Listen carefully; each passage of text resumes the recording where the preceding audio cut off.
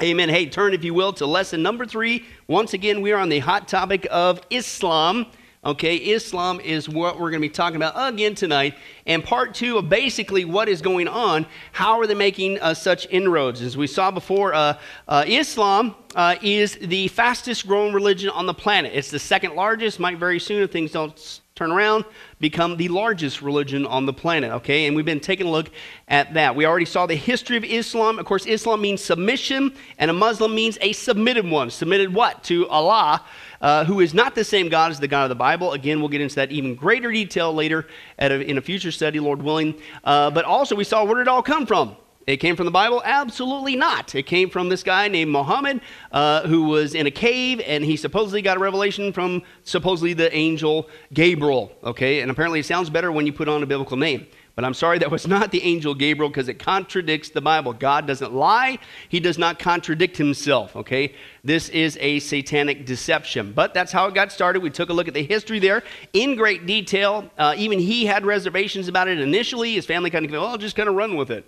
You know, Allah wouldn't lie to you, etc., blah, blah, blah. And then we saw, once again, how are they getting so popular? Well, there's 3 different things that we're taking a look, and we certainly saw with the population statistic, by sheer numbers, they're overtaking literally the planet, not just the United States. Up to about 12 million was the latest stat that I saw here in the United States.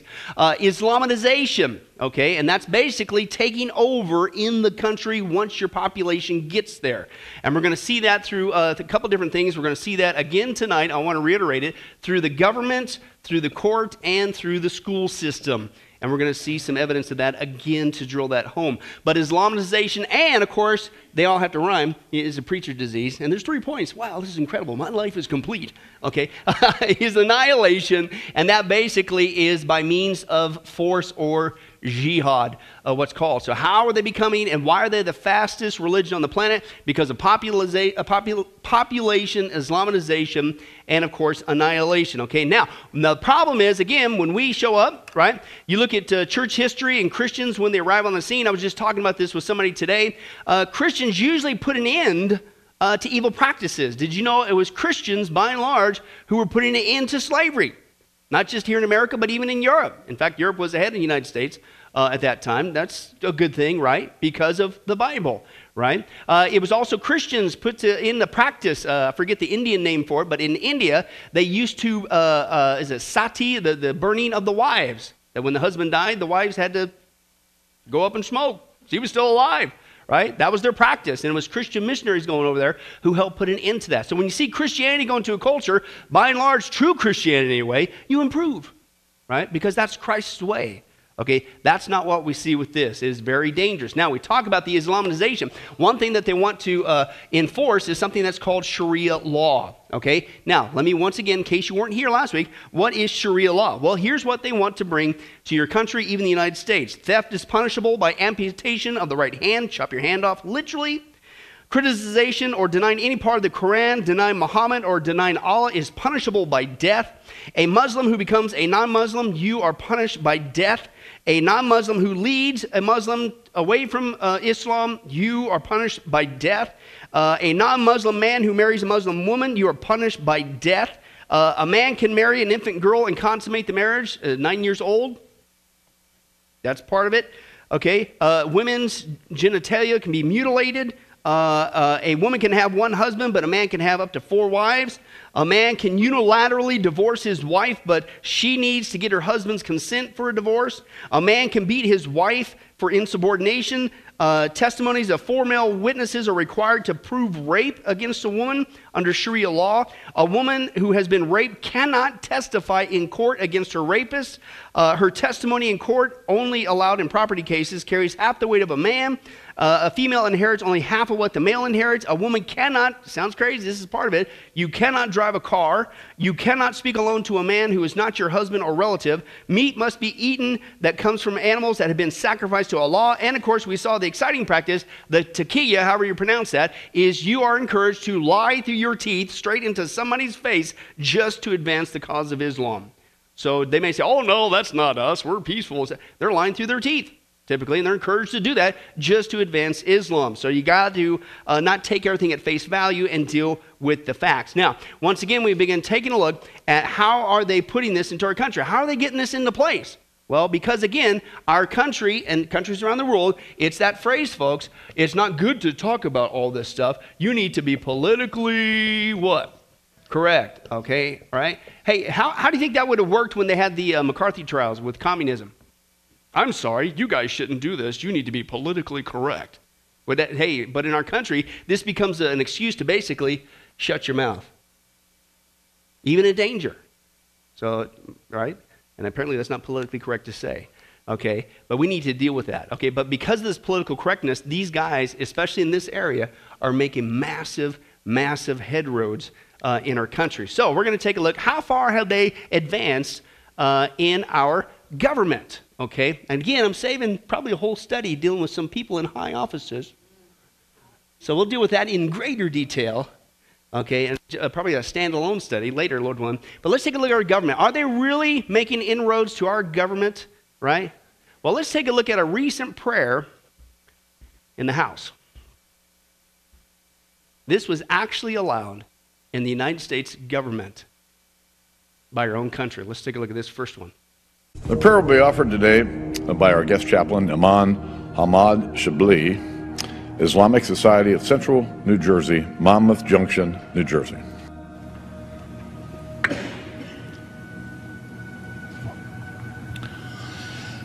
Peace and the blessings of Allah be upon you. Assalamu alaikum. In the name of Allah, the most gracious, the most merciful. Praise be to Allah, the cherisher, the sustainer of the world, the most gracious, the most merciful, master of the day of judgment. Thee do we worship, and thine aid we seek. So as a country, we seek the aid of Allah now? And he's, based on what we've been seeing, he's the most merciful? Hey, if that's the case, we're in a heap of trouble. What? But this is allowed in our government. Folks, right now, this is how far this has infiltrated our government. Now, as I saw, the second one is with the court system, right? And we talked about last time Sharia law, and they're trying to make inroads, and there's certain states putting up barriers against it in their individual state laws, but although they got to neuter it down to basically you can't even say the word Sharia, whatever, okay? But they're also working away in basically a grassroots movement in smaller arenas, community by community, and getting it passed. Believe it or not, in all places, they started doing it in Texas. Okay, let's take a look at that.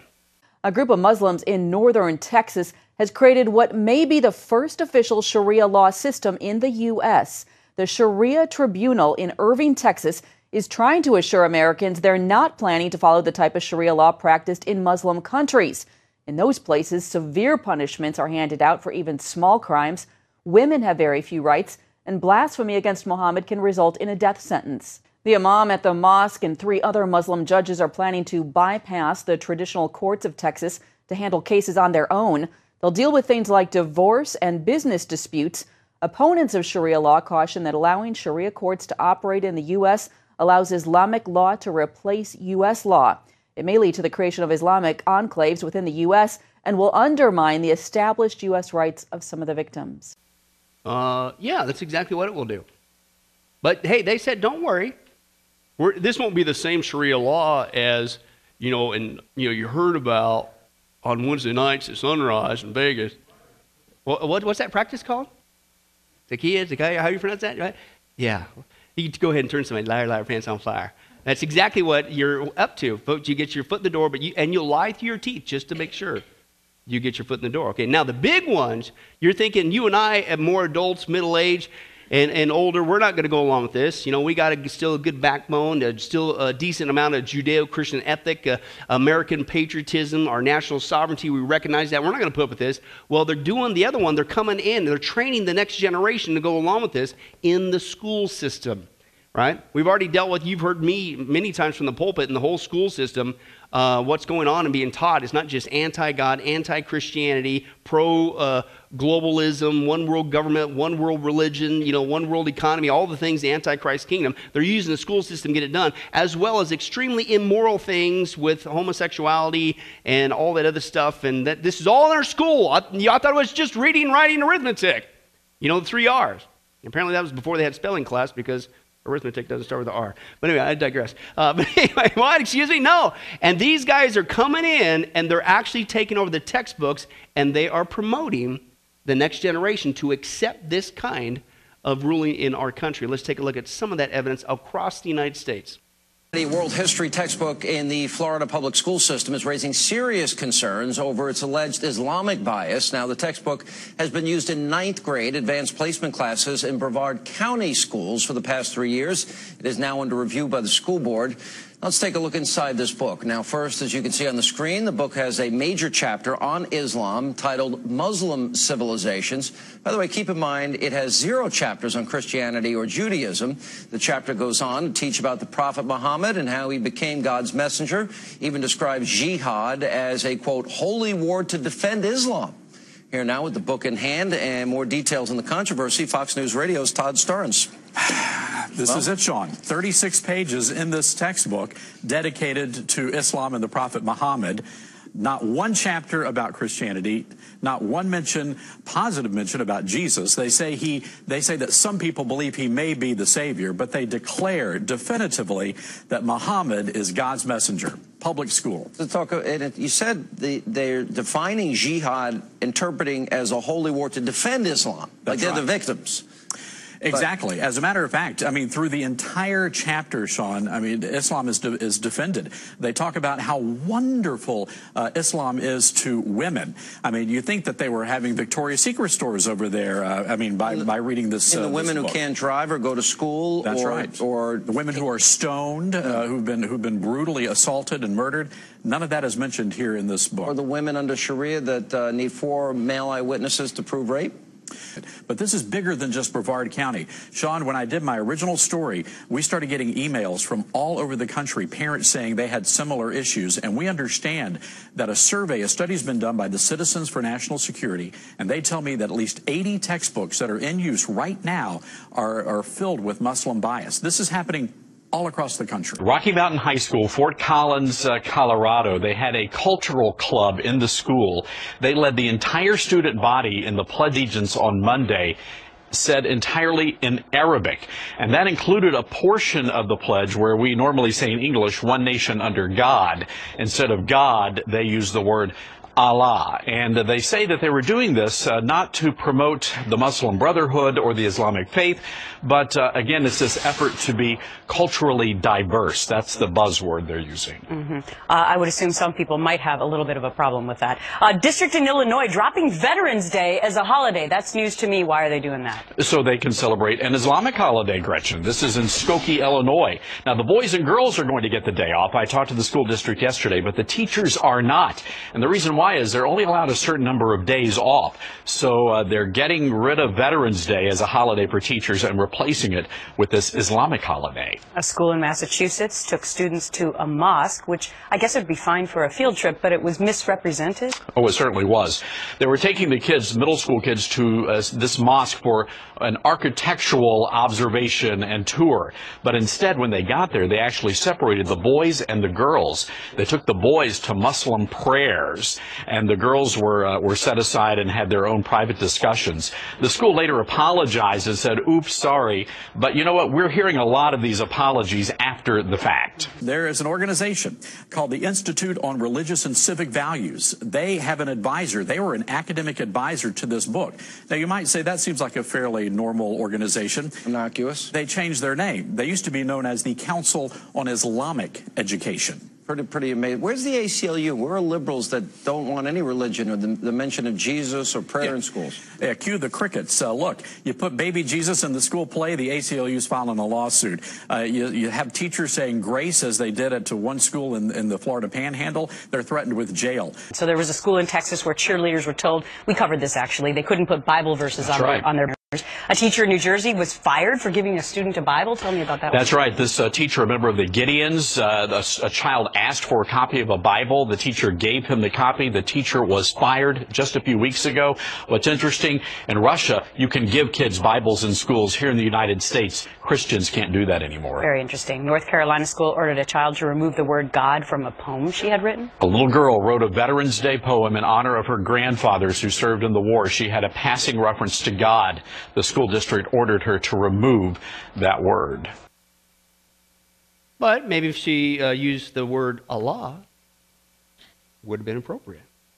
But this is why I wanted to give you a little taste. We talked a little bit about this, but I wanted you to see some of the evidence of what's going on in our country, folks, that we're being taken over, okay, with this ideology, and it's a dangerous issue. All right, it's not politically correct to say that, but that's the facts, and we're going to get even deeper tonight. But they're doing it with the population, and what we just saw with the Islamization, with the government, the courts, and the school system, little by little, lying through their teeth, okay, being very sneaky about it, as you saw it, with the name changes and things of that nature, and even when they're confronted with the facts, oh no, that's not really what it's about, when that's exactly what it is about. Now, let's continue on. The Islamization of America is accelerating, and in tandem with the spread of Sharia law in America's courts, and in the media, the political and educational systems, as we just saw. It's gaining momentum and confidence, and there is agreement that it will continue. Now, let's go back just for a second on this population issue, all right? How are they getting people here in the United States? So we saw it certainly by the birth rate, but they're also getting a lot of converts. And you go, well, who in their right mind in America would ever convert to this? Well, they're using a certain sector of society to join their gang from prison. Listen to this. Islam's growth in American prisons is particularly troubling. About 80% of Americans who convert to a religion while in prison become Muslims. 80%. Which now means 20% of the American prison population is Muslim. 1 in every 5. The conversion rate is especially high among African American inmates. Okay? Chris has got some cool information. We're probably going to do an interview with him dealing with how Islam is even being used in the hip-hop community and to promote that through music as well. So if you make it to prison, hey, natural slide, unfortunately. Even more troubling is Islamic groups, including Muslim Brotherhoods, Council on American Islamic Relations, or CAIR, you may have seen that in the media, C-A-I-R, have penetrated the highest levels of the U.S. government. Listen to this. The White House now has a White House Muslim advisor who has a counterpart Muslim advisor at the U.S. Department of Justice, the FBI, the U.S. Department of Homeland Security, whose senior fellow Mohammed El-Barbary, whatever, recently declared USA is a, quote, Islamic country. Now, this should create such a huge outward, it's not even ridiculous. Let me put it back again, back to another historical time period. The McCarthy era, if you guys are familiar with that. Hold your question, please. McCarthy period, if you could remember that time frame when they were going to look for communism, they were concerned about communism during the whole, okay. Imagine if this came out in the news during that period. Hey, everyone, just wanted to announce to you the good news that the White House now has a communist advisor. And they also have a personal advisor for the U.S. Department of Justice. They have a personal communist advisor for the FBI. And, of course, it wasn't in function back then. But a U.S. Department of Homeland Security also has their advisor. And one of their senior fellows have made the announcement that the United States of America is a communist nation. What would happen? People would go nuts. Now, you can make a case that, hey, maybe we're already headed that way, but we don't call it communism. We call it socialism. That's a whole other thing. Okay. But still, can you imagine that? And yet this is what's going on in the highest places around the country. Now, what it's leading to, when you take a look at the invasion with the population, even joining with the folks, unfortunately, from jail, getting a huge population influx from that, you got this whole technique called Islamization through the government, the courts, and the schools. It is leading to develop where you're ultimately wanting to go, and that is to use force. Okay? And the media is just now finally starting to get on this, okay, and catch on this because of what's going on over there in the Middle East area, and that's with the group called ISIS, right? And as crazy as it sounds, they're finally admitting, hey, wait a second. The Muslims here in the United States are wanting to join these guys. They surely wouldn't do that here, would they? But here's just one news report talking about how these guys now in America are openly wanting to go join the force. Let's take a look. A new report by Congress says more than 250 Americans have attempted to join ISIS. 1 in 4 is from Minnesota. many of them former refugees. Jamie Yukas examines why that state has become a fertile ground for terror groups. 18-year-old Dahir Ali is exactly who terrorist groups like ISIS are looking to recruit. He's young, Muslim, and often feels like an outsider. People come up to me and say, "You're this, you're that, you're a terrorist." He grew up in the Cedar Riverside community in Minneapolis, which has the largest Somali population in the country. Many came as refugees in the 1990s. The unemployment rate here is 21%, 3 times the state average. And an alarming number of young Somali men from this neighborhood have left to join extremist groups. Since 2007, 24 have joined al-Shabaab in Somalia. One of those calls comes too late. They say, "Mom, I joined the terrorist group. I will see you in heaven." Currently, 5 Somali men from Minnesota are awaiting trial, accused of trying to join terror group ISIS. Scott, there are at least 15 other cases being investigated. Slowly but surely, little by little, inch by inch. But don't worry, I know this sounds kind of weird, but American citizens who are Muslims are joining other Muslims in the jihad to support ISIS. Won't happen here, though. Man, if you believe that, I got some swampland. John, how much is that swampland by your house? We're going to have to make a killing on it. Yeah, it's huge. Okay.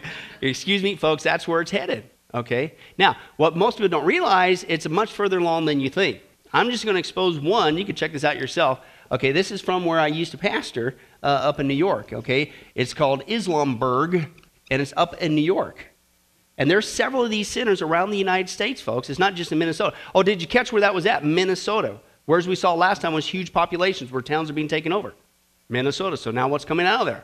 It's the next step, because again, you got your population, Islamization, and eventually what's your ultimate goal? We got to take over, and we will use force. We'll get to that again in a second. But let me tell you about Islamburg. It's located in rural upstate New York. It's about a 70-acre underground bunkered paramilitary Islamic compound, yes, in the United States. It's best known, Islamburg is best known among 35, it's just one of 35 such compounds, ranging in size from 25 to 300 acres that already dot 22 states across the United States. That's reassuring. Okay? It was built 3 decades ago, and it's still owned by a guy named Jamaat al-Fukra, and was inspired by its leader, Saeed Mubarak Ali Shah Gilani. Now, this Jamaat guy is the Pakistani Islamic group responsible for a string of murders, bombings, and other terrorist attacks, listen, across the world, including the United States. And you got your own little enclave up in New York, and this is being allowed? See, that's for a whole nother study, Lord willing. Why in the world is this being done? And I think it's being done on purpose. What do you want to have an excuse for martial law or who knows what else? Because you're creating a crisis, man. Okay? And it's already exploding in Europe, and we're living in la-la land if we think it's not going to happen here. Okay? But anyways, that's what it is. So it's a chapter in America calls itself Muslims of America, or MOA, okay, if you see that in the news, and actively recruits at mosques, prisons, where African-American inmates are especially targeted. This Saeed guy, okay, who was its leader originally, is the same man whose Al-Qaeda links, remember that Daniel Berg guy, that Wall Street reporter guy, went to go interview. He was beheaded. Okay, this guy, Saeed, the police arrested him for his murder. So this is the same connection there. Islamburg has this thing called the International Quranic, as in the Quran, Open University. And it holds public relations, quote, public relation events to project a non-threatening image to the non-Muslims outside. It's okay. We're safe in here. You're safe with us.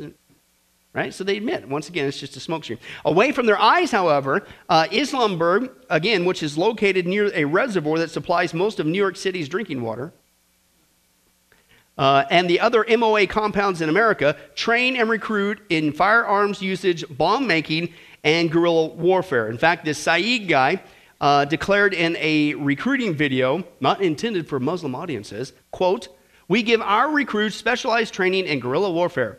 We are at present establishing training camps. You can easily reach us at the Open Quranic offices in upstate New York, or in Canada, or in South Carolina, or in Pakistan. Thank you and have a nice day." No, he didn't say that part. But what?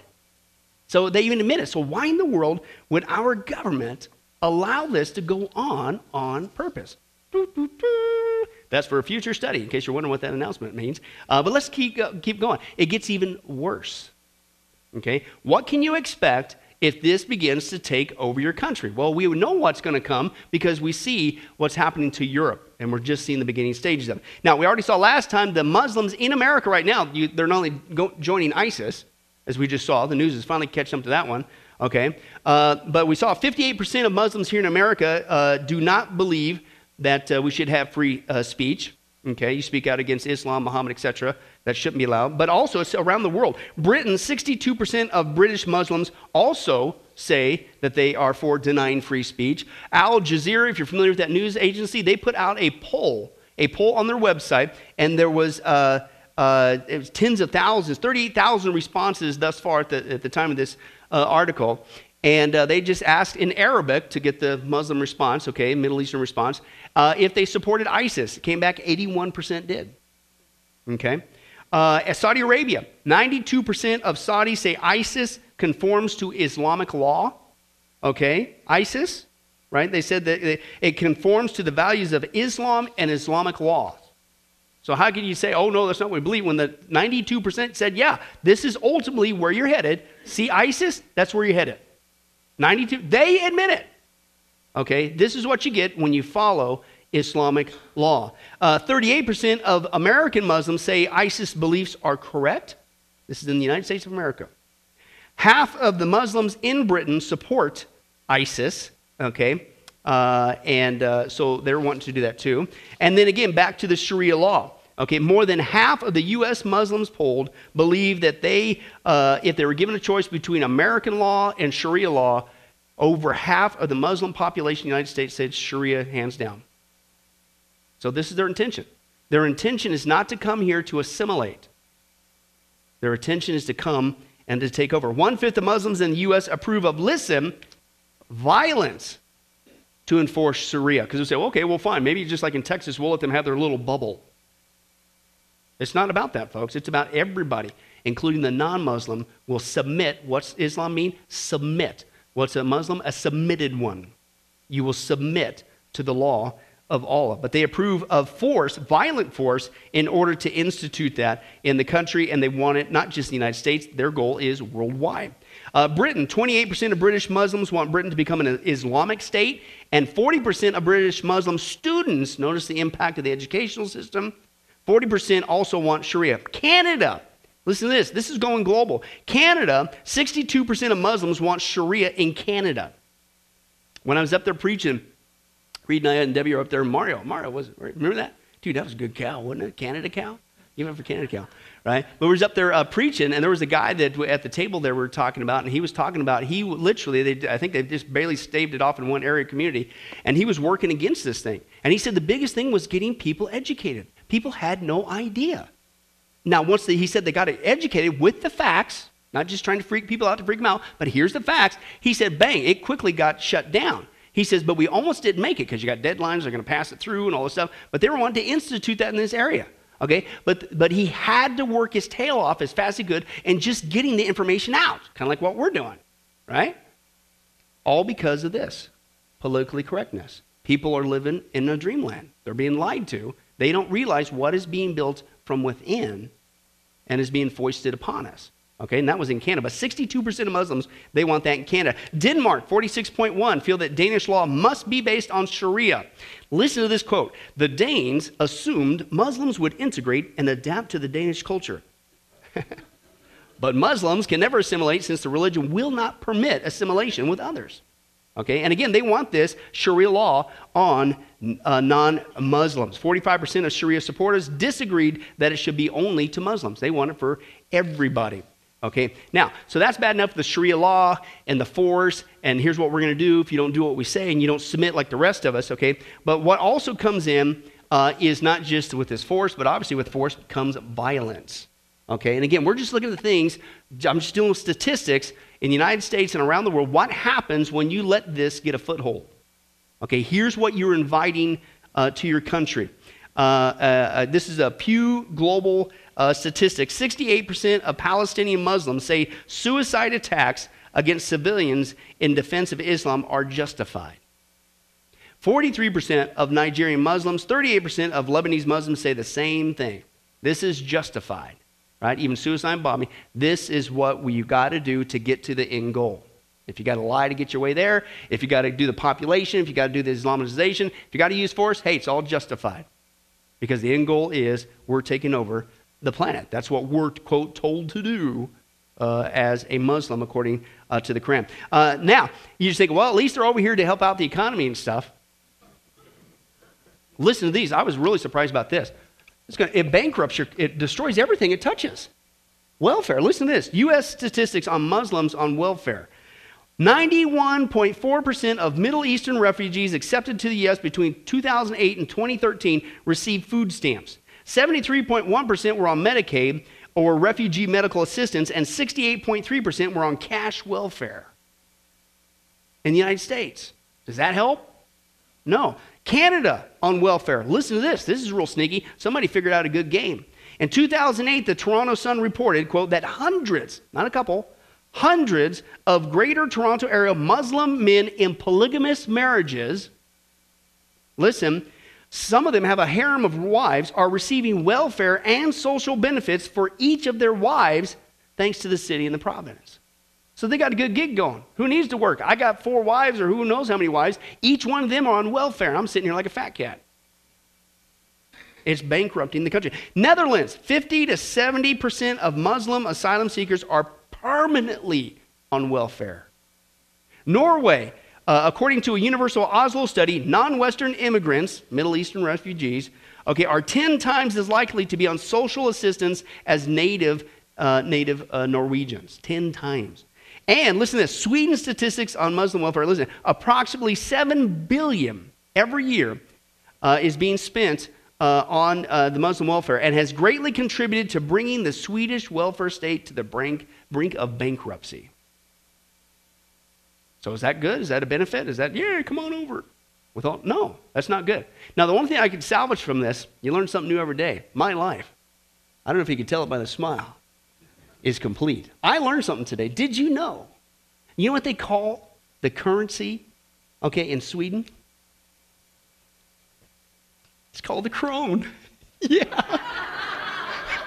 I just sat there in the office today and I felt like weeping. It was awesome. And plural form is kroner. Yeah, 7 billion kroners. Woo! Right on, let's close in prayer. No, we got more to go. Okay. But anyway, that's not good for your country. Again, everything it touches, folks, it's not good. Why would we purposely bring this in? I mean, even if you don't want to look at all the other violent things and all that stuff, why would you want to do that to your country? Might be an agenda. Now, it gets even worse, okay? Now, what also seems to come, and this is a pattern, I'm just dealing with statistics. I'm not making this up. I'm not being biased, right? Crime. Horrid crimes. Listen to this. In Denmark, the crime rates show that individuals from Muslim countries make up 8 of the top 9 places on the list. 8 of the top 9. Okay?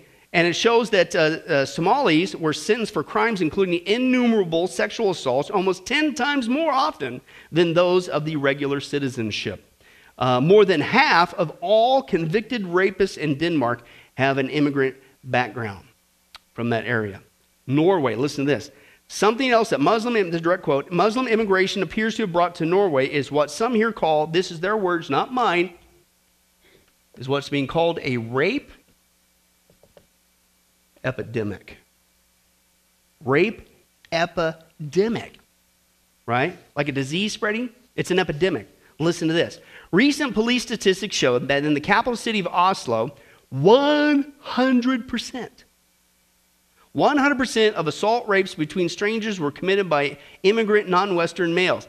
And 9 out of 10 of their victims were native Norwegian women. Kristen Spitsnoggle is a therapist who has counseled some of the rape victims, has been attacked in the Norwegian media saying what many will not, because she's not being politically correct. She's saying that, quote, the assault rape problem is primarily Muslim men raping non-Muslim women. And any woman, here's their justification, who does not dress modestly and wear the Muslim scarf could be considered by some Muslim men to be fair game. Here's the news reporting this behavior. This is going a rape epidemic. Watch this.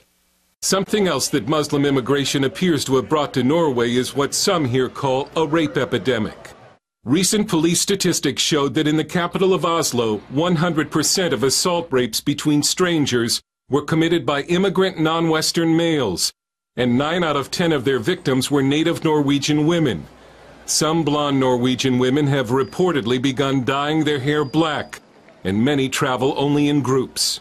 Kristen Spitsnogel is a therapist who has counseled some of the rape victims, and she's been attacked in the Norwegian media for saying what many will not, that the rape problem is primarily Muslim men raping non-Muslim women, and any woman who does not dress modestly and wear the Muslim headscarf could be considered by some Muslim men as fair game.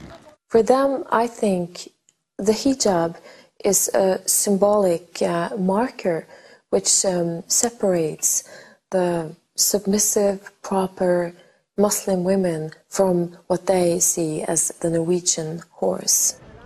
But when I say horse, I'm really just referring to their own words. This is what they told the journalists. Spitsnogel says Norway's left-wing establishment has been blaming the victims, because the whole notion that Islamic culture is dangerous to women is very politically incorrect here. As in other European cities, parts of Oslo are now Muslim zones, and may be subject to Sharia law or to the rules of local imams. When we interviewed Walid in June, no one had any idea that a crazed gunman would start killing people because of Muslim immigration. But Al-Kubaisi made what now feels like a chilling prediction. You think there will be a backlash, a reaction against immigrants? Clash of civilization. It will happen. Civil war? We don't know. I am not a prophet, but something will happen. Yeah. Maybe it will be a civil war. Maybe things will go absolutely crazy and nuts. And then you get an excuse for something to go on. But that's not the only country. Sweden. Sweden has now the second highest number of rapes in the world. Statistics now suggest that 1 out of every 4 Swedish women will be raped. Can you imagine that here in the United States? Hey, young girls growing up, just want to give you the good news. 1 out of 4 of you will be raped. Why would you invite this on purpose to your country? Sweden has imported huge numbers of Muslim immigrants with a catastrophic effect from countries like Afghanistan, Iraq, and Somalia. In Stockholm, there was an average of 5 rapes a day. Stockholm has gone from a Swedish city to a city that is 1/3 immigrant and is between 1/5 and 1/4 Muslim now. United Kingdom.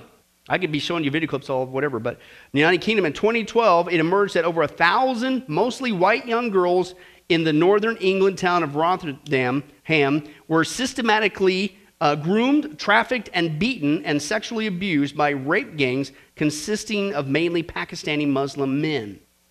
And the Labour Government Council and the police covered up this horror because they were afraid, listen, of being characterized as being racist or politically incorrect. There's that word again, which apparently has become the thing that shut your mouth. This just, you can't say nothing and somehow, excuse me? What's wrong with sounding the alarm? Danger. Danger Will Robinson worked on a science fiction show, right? Right? Paul Revere got to do it. British are coming, the British are coming, right? Since when has it become wrong to warn people? It's crazy, folks. But that's how we've been brainwashed. Oh, can't say nothing. And it just continues to march forward as well. Now, if you think it's not coming to America, you're wrong. Didn't take me very long. Found it very quickly because there's a whole bunch already out there. Mostly from the independent news groups of the individual communities. But this kind of rape is already starting to take place here in America. Here's just one. New documents say the man accused of kidnapping and sexually assaulting a gas station worker uttered Allah Akbar during the assault, which means God is the greatest in Arabic. Thank you for joining us tonight. Stephanie is off. Abdul Rahman Ali refused to show up at court today, so the judge set bail at $1 million without him. He's facing 5 felony charges, including rape, kidnapping, assault, and terrorizing. Today, we learned new disturbing details about what happened Wednesday at a Mapleton gas station. Valley News Team's crime and safety reporter, Nicole Johnson, has more.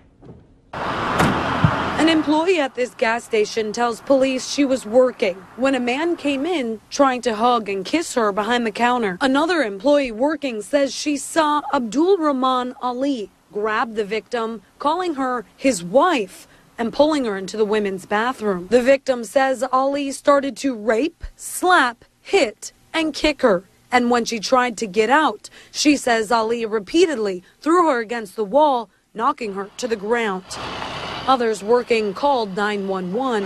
And when investigators pulled up, they kicked the door in, finding Ali naked and the victim beaten and crying. She told police Ali was speaking during the assault. She wasn't sure if it was English or another language, but she says she understood one thing he said. According to court documents, Ali uttered Allah Akbar, which in Arabic means God is the greatest.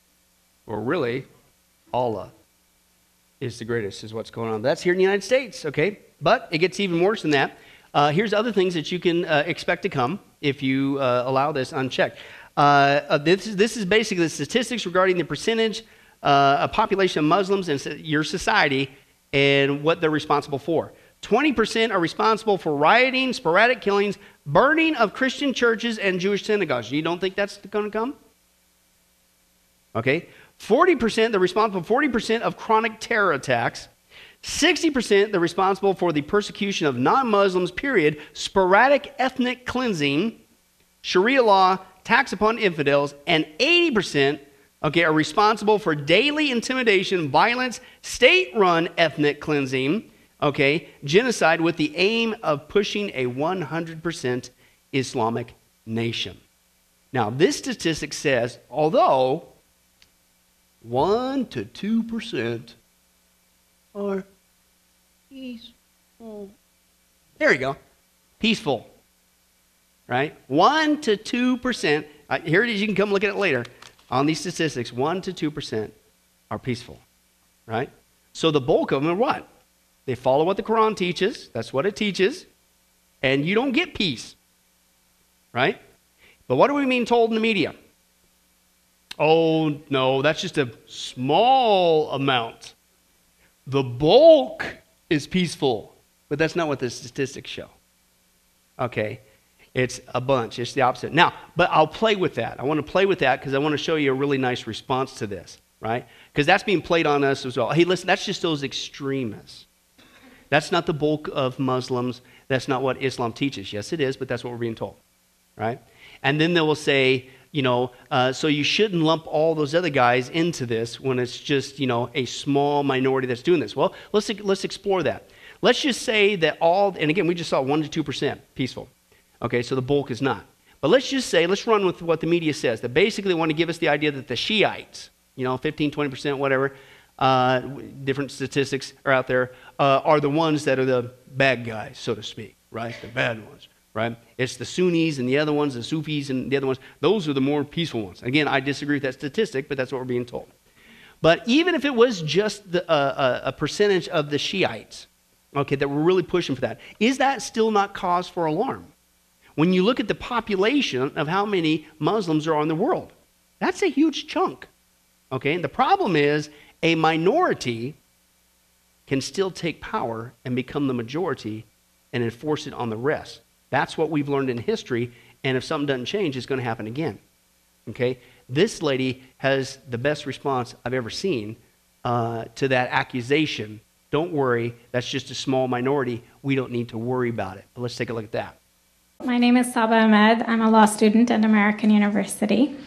I am here to ask you a simple question. I know that we portray Islam and all Muslims as bad, but there's 1.8 billion Muslim followers of Islam. We have 8 million plus Muslim Americans in this country, and I don't see them represented here. But my question is, how can we fight an ideological war with weapons? How can we ever end this war? The jihadist ideology that you talk about, it's an ideology. How can you ever win this thing if you don't address it ideologically? Great question. I am so glad you're here, and I am so glad you brought that up because it gives us an opportunity to answer. What I find so amazing is since the beginning of this panel, which we are here about Benghazi attack against our people, not one person mentioned Muslims. We are here against Islam, or we're launching war against Muslims. We are here to discuss how 4 Americans died and what our government is doing. We were not here to bash Muslims. You were the one who brought up the issue about most Muslims, not us. And since you brought it up, allow me to elaborate with my answer.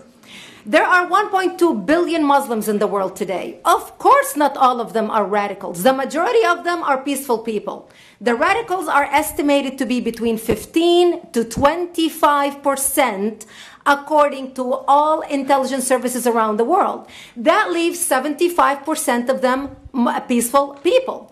But when you look at 15 to 25% of the world Muslim population, you're looking at 180 million to 300 million people dedicated to the destruction of Western civilization. That is as big of the United States. So why should we worry about the radicals, 15 to 25%? Because it is the radicals that kill. Because it is the radicals that behead and massacre. When you look throughout history, when you look at all the lessons of history, most Germans were peaceful. Yet the Nazis drove the agenda. And as a result, 60 million people died. Almost 14 million in concentration camps. 6 million were Jews. The peaceful majority were irrelevant. When you look at Russia, most Russians were peaceful as well. Yet the Russians were able to kill 20 million people. The peaceful majority were irrelevant. When you look at China, for example, most Chinese were peaceful as well. Yet the Chinese were able to kill 70 million people. The peaceful majority were irrelevant. When you look at Japan prior to World War II, most Japanese were peaceful as well. Yet Japan was able to butcher its way across Southeast Asia, killing 12 million people, mostly killed with bayonets and shovels. The peaceful majority were irrelevant. On September 11th in the United States, we had 2.3 million Arab Muslims living in the United States. It took 19 hijackers, 19 radicals to bring America down to its knees, destroy the World Trade Center, attack the Pentagon, and kill almost 3,000 Americans that day. The peaceful majority were irrelevant. So for all our powers of reasons and us talking about moderate and peaceful Muslims, I'm glad you're here. But where are the others speaking out? And since you are the only Muslim representative,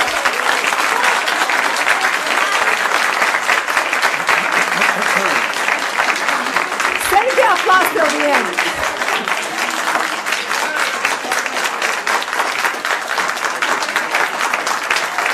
Thank you. Thank you. And since you're the only Muslim representative in here, you took the limelight instead of speaking about why our government, and I assume, are you an American?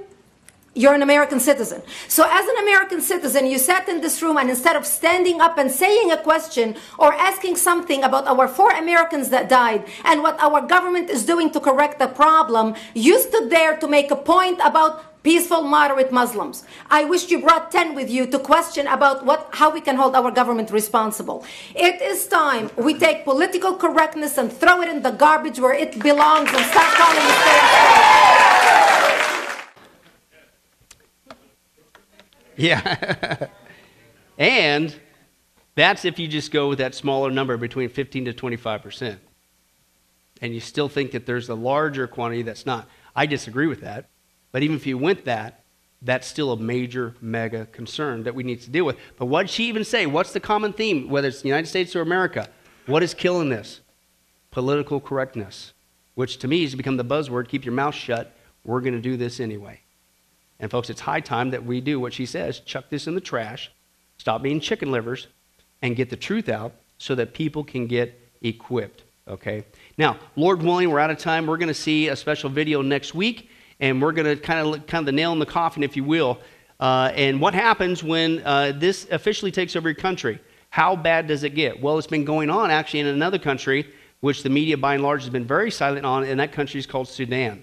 And over 2 million people have been, it's a modern-day Holocaust, have been murdered, hacked.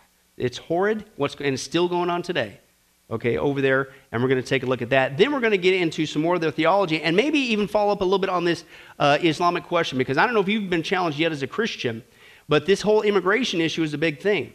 And it's been thrown back into our face as a Christian. Well, Christians are supposed to love their enemies. And if you love them, then you shouldn't object to them coming over here. We'll explore that on a biblical basis.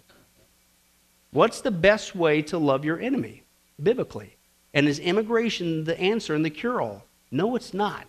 And we're going to look at that at a couple different angles. But we'll get to that some other time. Well, hi, this is Pastor Billy Crone of Sunrise Baptist Church and Get a Life Ministries. And I hope you enjoyed today's study. But in closing, before you go, let me ask you one final question. If you were to die today, are you sure that you go to heaven and not hell? You see, here's the problem.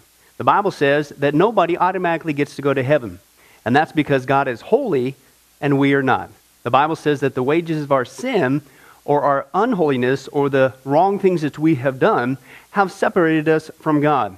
And the wages of our sin or unholiness means that we deserve to die and receive God's judgment to go to hell and not heaven. In other words, we're disqualified for heaven.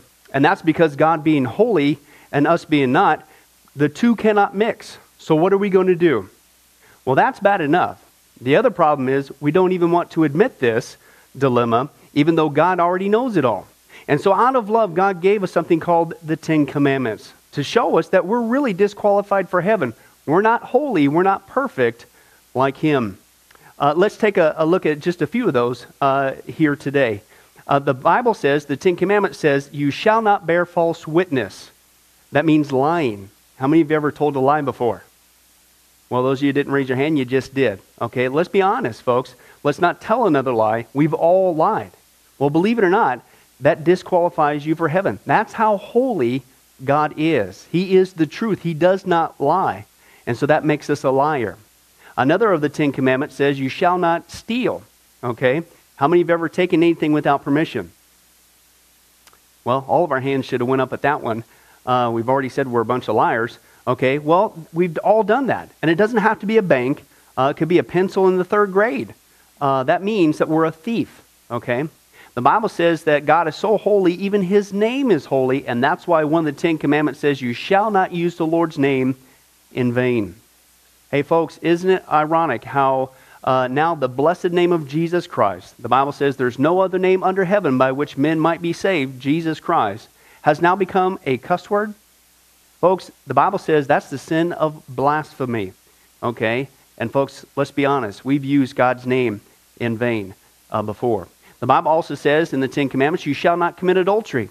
And Jesus takes the standard even higher. He says, listen, it's not just physical adultery. He says, surely I tell you that if you look at another person with lust in your eye, you've committed adultery in your heart. God looks at the heart. One more out of the Ten Commandments says, you shall not murder. And you might say, well, hey, I haven't done that one. Really? The Bible says that the sin of hatred is akin to the sin of murder. You, in other words, in your heart, wish they were dead. You pulled the trigger, if you will, in your own heart. And the Bible says God sees that, and it's just as bad. He knows the mind, He knows the hearts, the thoughts, and the intents that we have. Folks, that's just 5 out of the 10 commandments. How you doing? Not very well. None of us can keep them. They're God's x-ray to show us that we're disqualified. And so when, not if, your time comes, because we're all marching towards the grave at different speeds, you're going to have to stand before God. And you're going to have to say who you really are. He already knows. Hey, God, let me into heaven. I'm a liar. I'm a thief. I'm a blasphemer, adulterer, and a murderer. Folks, the Bible is clear. Such people as these will not inherit the kingdom of heaven. That's the problem. Here's the good news. God so loved the world that He sent His one and only begotten Son, Jesus Christ, that whoever believes in Him, what He did on the cross on our behalf, that we will not perish, we will not go to hell, but He will give us the gift of eternal life. Jesus died on the cross to forgive us of all of our sins. It's something that we don't earn. We can't earn. It's a gift, the Bible calls it, and a gift cannot be earned. He was taking the death penalty in our place. That's what the cross was of the day. And that if we would just ask Jesus Christ to forgive us of our sins and believe that in our heart that God raised Him from the grave, showing that His death is satisfactory to God to forgive us of all of our sins, no matter what we've done, the Bible says we shall be saved. The Apostle Paul says that if we confess with our mouth Jesus is Lord and believe in our heart that God raised Him from the grave, we will be saved. Let me give you a common analogy of what God's doing and what He did for us with Jesus dying on the cross on our behalf. In life, we know that people can be sentenced for a crime to where they're actually on death row.